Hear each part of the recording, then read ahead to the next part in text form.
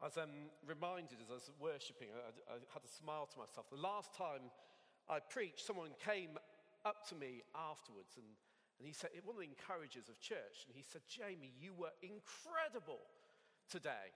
And I said, "Well, I hope I was credible." And he said, "Let me rephrase that." He said, "You were unbelievable."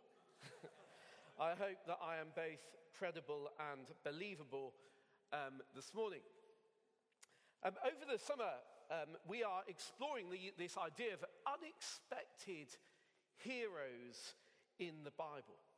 People who achieve something despite the odds. And today, we're going to be looking at the story of David and Goliath, the archetypal, if you go with me, the archetypal against all odds story. There's no story like this in the whole of history. One that is told from generation to generation. A young shepherd boy, if we to believe the somewhat of a myth, taking on a giant in a battle. He had no real chance of winning. I say a myth because actually David was around 21 when he took on the fierce Goliath. The story is so famous that it's become part of everyday language, a shorthand of vocabulary for wider society. Let me take you back, for example, 4 years ago to around this time of year, a time where bookies were offering these odds.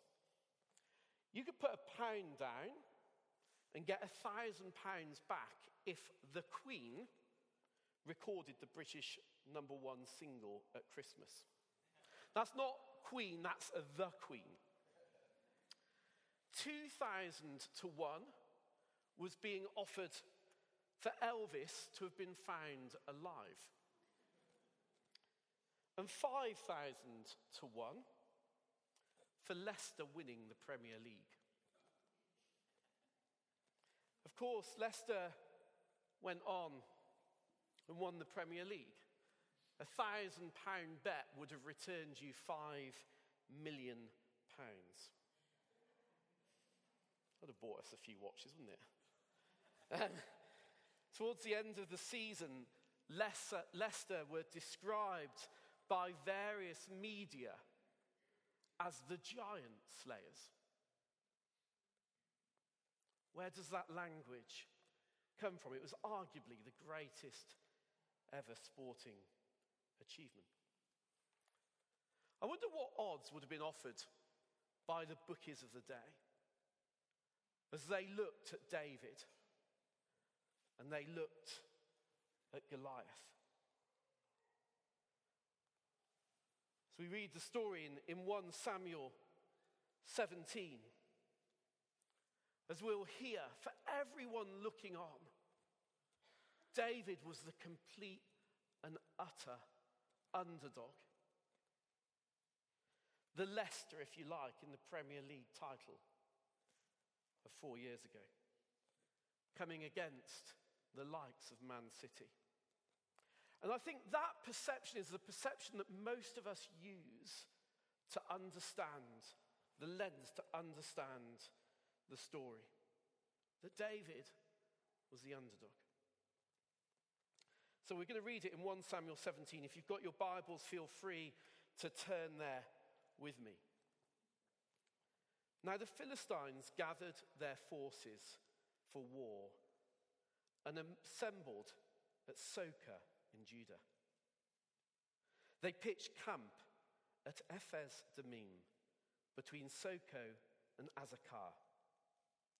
Saul and the Israelites assembled and camped in the valley of Elah and drew up their battle line to meet the Philistines. The Philistines occupied one hill and the Israelites another, with the valley between them. A champion named Goliath, who was from Gath, came out of the Philistine camp. His height was 6 cubits and a span. He had a bronze helmet on his head and wore a coat of scale armor of bronze weighing 5,000 shekels. On his legs he wore bronze greaves, and a bronze javelin was slung on his back. His spear shaft was like a weaver's rod, and its iron point weighed 600 shekels. His shield bearer went ahead of him. Goliath stood and shouted to the ranks of Israel, "Why do you come out and line up for battle? Am I not a Philistine? Are you not the servants of Saul? Choose a man and let him come to me. If he is able to fight and kill me, we will become your subjects. But if I overcome him and kill him, you will become our subjects and serve us."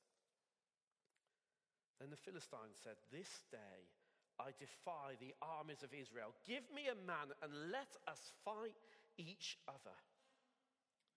On hearing the Philistines' words, Saul and all the Israelites were dismayed and terrified. Now David was the son of an Ephrathite named Jesse, who was from Bethlehem in Judah. Jesse had 8 sons, and in Saul's time he was very old. Jesse's 3 eldest sons had followed Saul to the war. The firstborn was Eliab, the second Abinadab, and the third Shammah. David was the youngest. The 3 eldest followed Saul, but David went back and forth from Saul to tend his father's sheep in Bethlehem. For 40 days, the Philistine came forward every morning and evening and took his stand. Now Jesse said to his son David, "Take this ephah of roasted grain and these 10 loaves of bread for your brothers and hurry to their camp. Take along these 10 cheeses to the commander of their unit. See how your brothers are and bring back some assurance from them. They are with Saul and all the men of Israel in the valley of Elah, fighting against the Philistines." Early in the morning, David left the flock in the care of the shepherd, loaded up and set out as Jesse had directed. He reached the camp as the army was going out in its battle position, shouting the war cry. Israel and the Philistines were drawing up their lines facing each other. David left his things with the keeper of supplies, ran to the battle lines and asked his brothers how they were. As he was talking with them, Goliath, the Philistine champion from Gath, stepped out from his lines and shouted his usual defiance, and David heard it. Whenever the Israelites saw the man, they all fled from him in great fear. Now the Israelites had been saying, "Do you see this man keep coming out? He comes out to defy Israel. The king will give great wealth to the man who kills him. He will also give his daughter in marriage and will exempt his family from taxes in Israel." David asked the men standing near him, "What will be done for the man who kills this Philistine and removes this disgrace from Israel? Who is this uncircumcised Philistine that he should defy the armies of the living God?" They repeated to him what they had been saying and told him, "This is what will be done for the man who kills him." When Eliab, David's eldest brother, heard him speaking with the men, he burned with anger at him and asked, "Why have you come down here? And with whom did you leave those few sheep in the wilderness? I know how conceited you are and how wicked your heart is. You come down only to watch the battle." "Now what have I done?" said David. I tell you, I say that often in our household. Can't I even speak?" He then turned away to someone else and brought up the same matter, and the men answered him as before. What David said was overheard and reported to Saul, and Saul sent for him. David said to Saul, "Let no one lose heart on account of this Philistine. Your servant will go and fight him." Saul replied, "You are not able to go out against this Philistine and fight him. You're only a young man, and he has been a warrior from his youth." But David said to Saul, "Your servant has been keeping his father's sheep. When a lion or bear came and carried off a sheep from the flock, I went after it, struck it, and rescued the sheep from its mouth. When it turned on me, I seized it by its hair, struck it, and killed it. Your servant has killed both the lion and the bear. This uncircumcised Philistine will be like one of them because he has defied the armies of the living God. The Lord who rescued me from the paw of the lion and the paw of the bear will rescue me from this hand of the Philistine." Saul said to David, "Go, and the Lord be with you." Then Saul dressed David in his own tunic. He put a coat of armor on him and a bronze helmet on his head. David fastened on his sword over the tunic and tried walking around because he was not used to them. go in these," he said to Saul, "because I'm not used to them."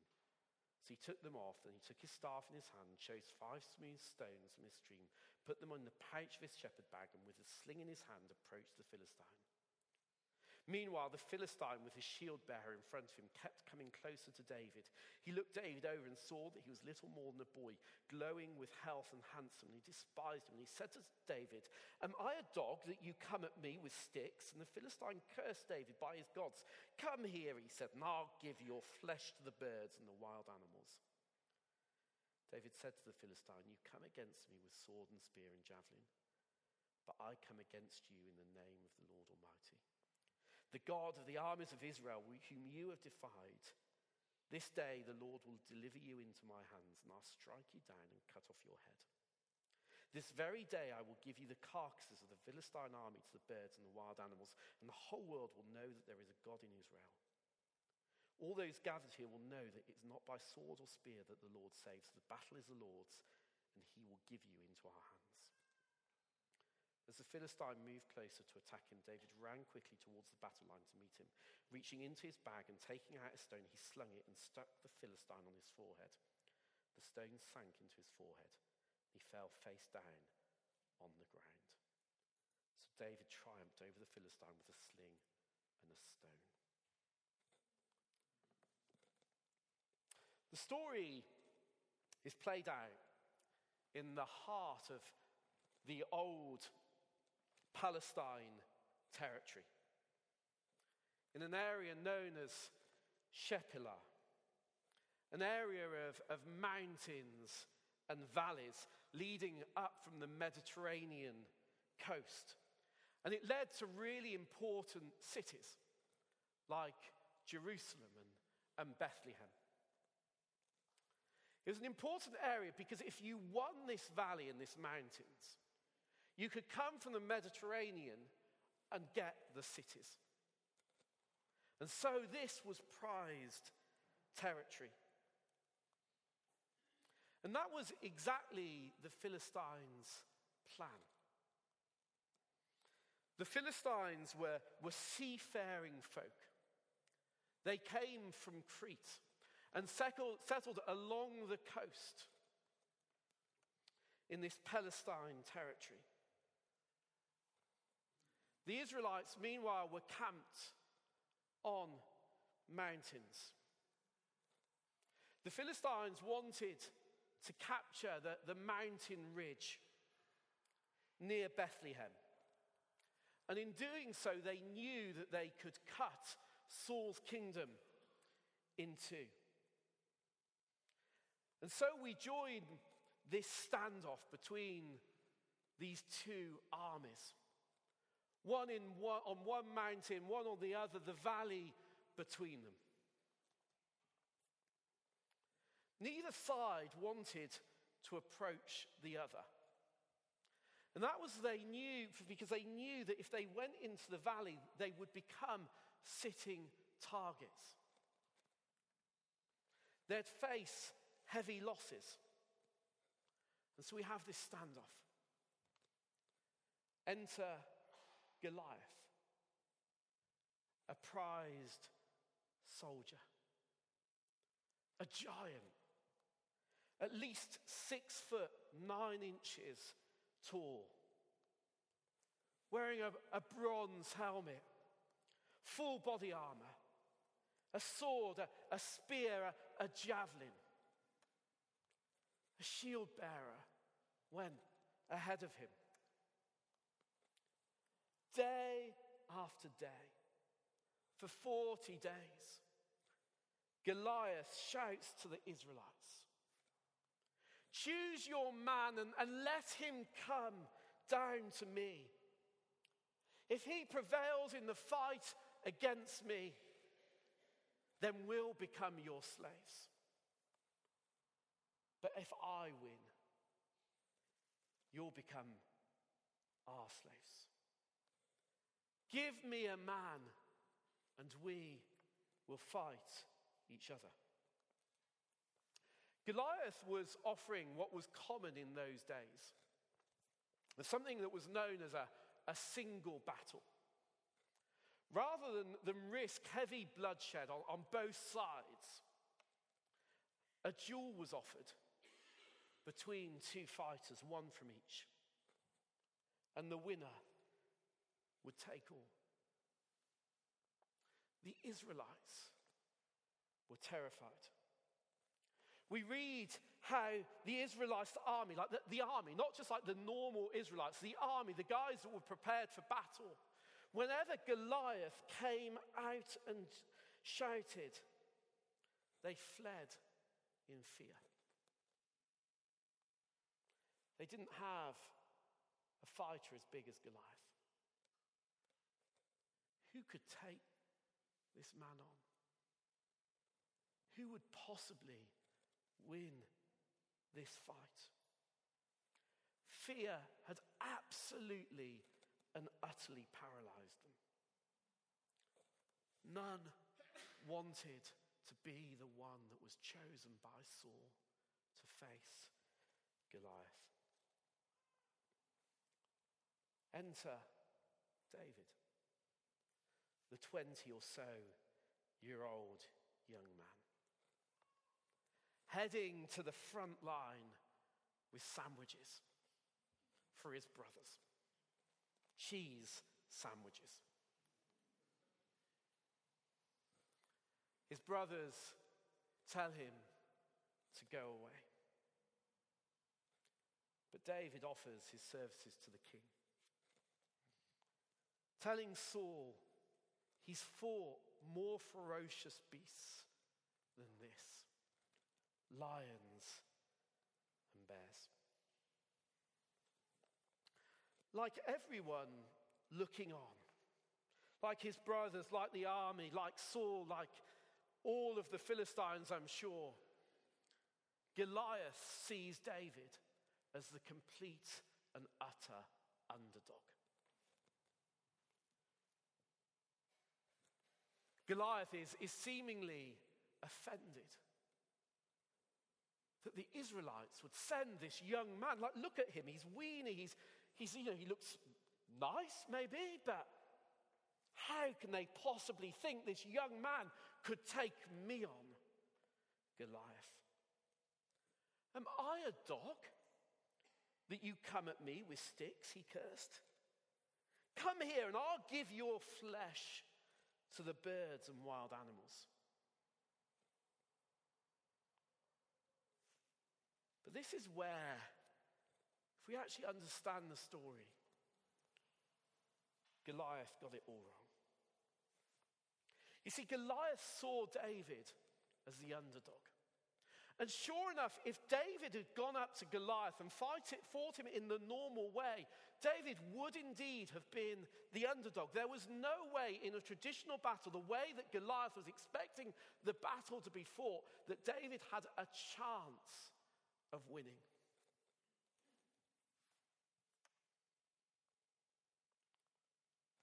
Goliath expected David to come up close. He expects him with spear and javelin, with sword. But David didn't plan ever to get up close. That wasn't the way he was going to fight. He kept his distance. And he picked up the stones. And like he'd done countless times before, with huge precision, he is able to hit Goliath with a stone on his head and instantly kill him. In the fight David was planning, there was only ever going to be one victor. Goliath didn't actually stand a chance. The real battle, however, was arguably David getting to the front line. David actually taking on this fighter, everything wanted to stop him doing that.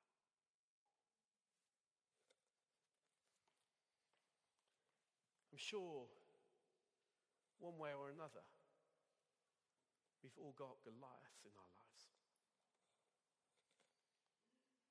Perhaps in our relationships. Perhaps in our work. Perhaps in seeing the things that we believe God has spoken to us about coming to pass. Things that seem like giants. Things that seem beyond anything that we can take on. But maybe the thing for us is we've simply got to get to the front line. That God has actually uniquely equipped us for the fight. We've got to make it to the front line.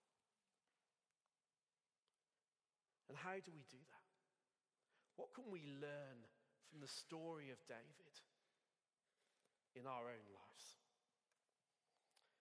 First, to get to the front line, we need to overcome how others perceive us. Time and time again, David has to overcome how others perceive him. You remember when the prophet Samuel arrives at David's home. Samuel is sent by God to anoint a new king. It takes several years, many years before David actually becomes king.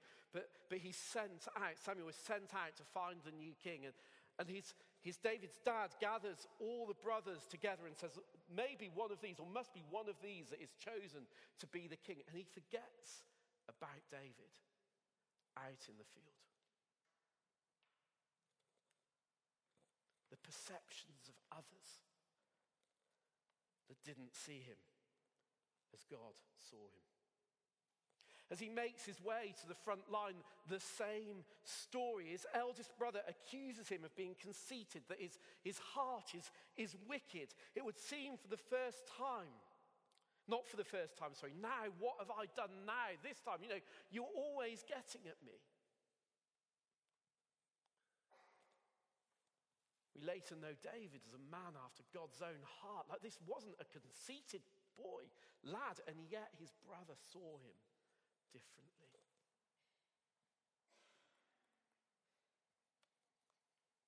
When he speaks to Saul, meanwhile, Saul says, you're not able to go out against him. You're only young. He's a much more experienced fighter.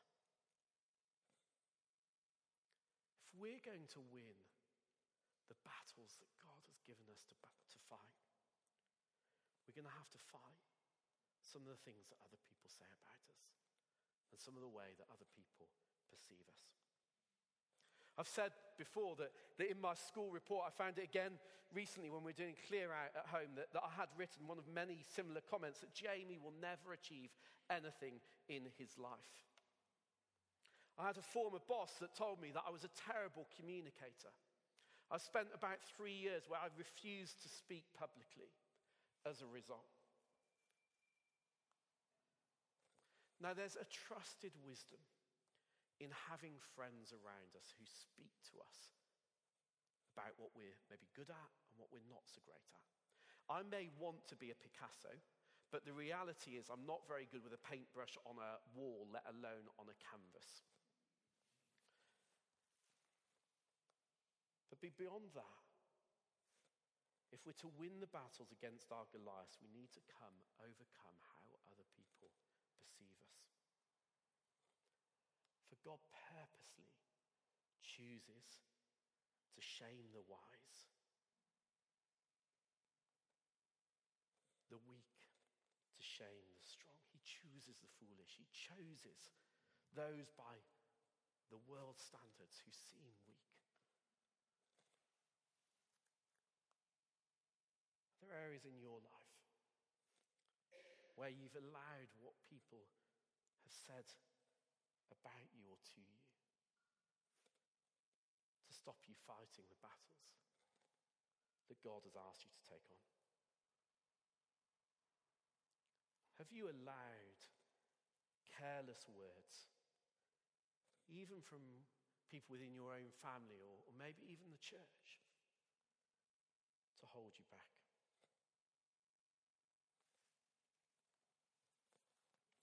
Second, I think to get to the front line, we've got to learn to become servants.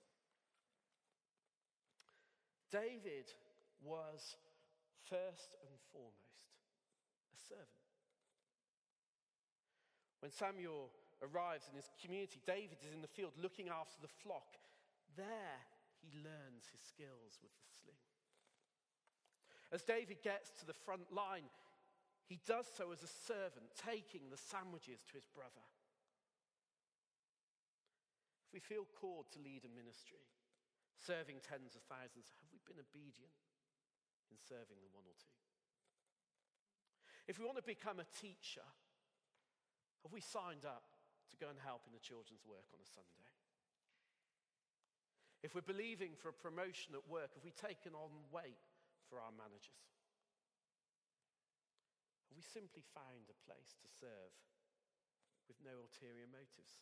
Lucy and I, when we first got married, were asked to help with a youth work at our old church. And we just felt so ill-equipped to do it, but we offered to do it. We said, okay, we'll do it. We'll just serve.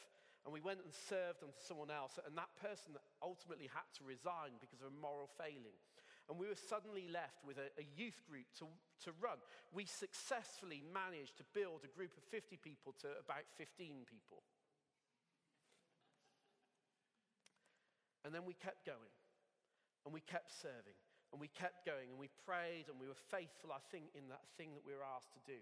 And when we left, there were around 200 young people on our books, many of them coming every single week to serve and worship God. We had a ministry that was going into schools. And I'm not saying that we're like, brilliant, but what I'm saying is that you've got to serve.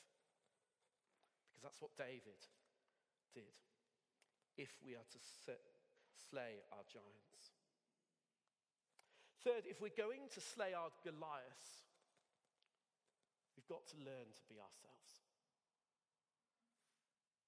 David won the battle because he used his skills that God had given him, the skills that he honed in the fields, killing the lions, killing the bears, looking after the sheep. As he made his way to the front line, Saul tried to put his armor on. He actually put the armor on, right? He tried to be something else. He said, this is not me. It's so easy to put on other people's clothes, to compare ourselves to others, to try and be someone that we're not. There are some 7,723,424,246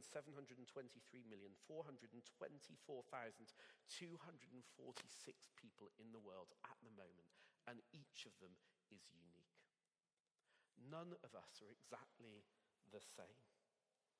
God has created you as you are. It is so easy, particularly in the world of social media, to compare ourselves to others, to see how we look.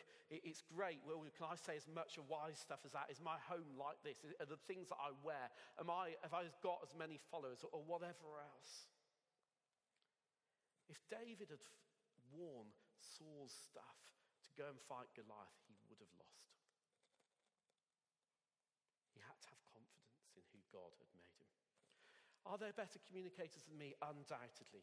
Better leaders? Millions of them. Are there people that are more strategic than I am? Yes, definitely. But am I called to be those things? Yes, I am. Not better than other people. I'm called to be the best that I can be at those bits. And so are you.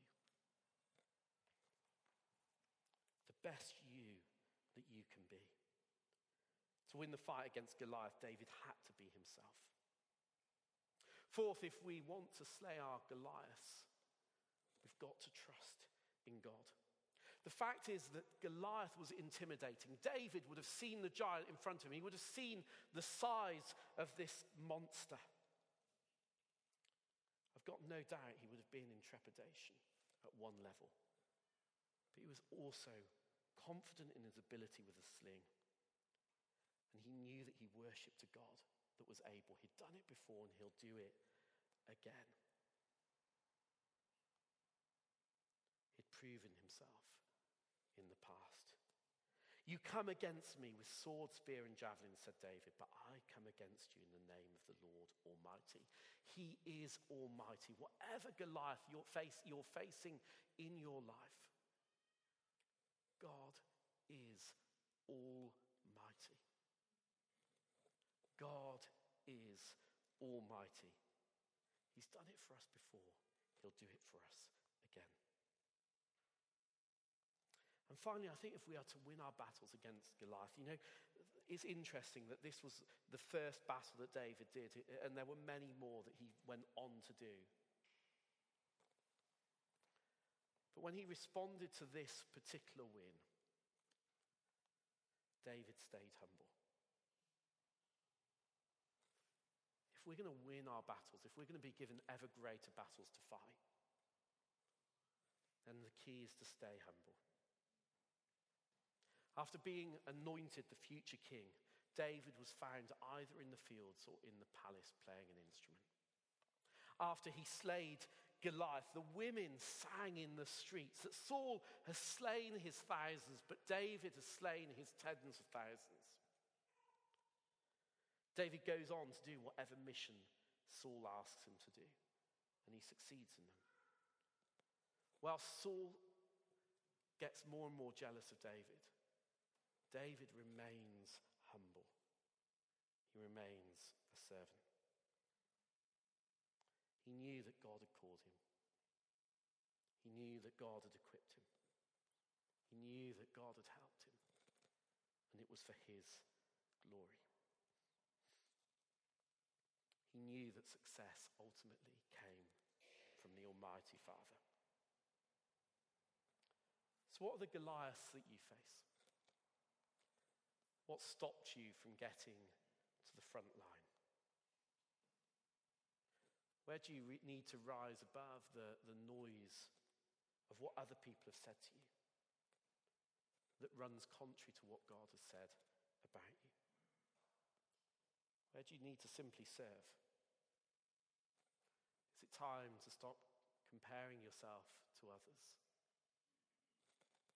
and simply be the very best version of you that you can be? Is it time to put your trust in God anew? Remind yourself of what he's done in the past and what he will deliver in the future. Is it time to humble yourself? Let's pray.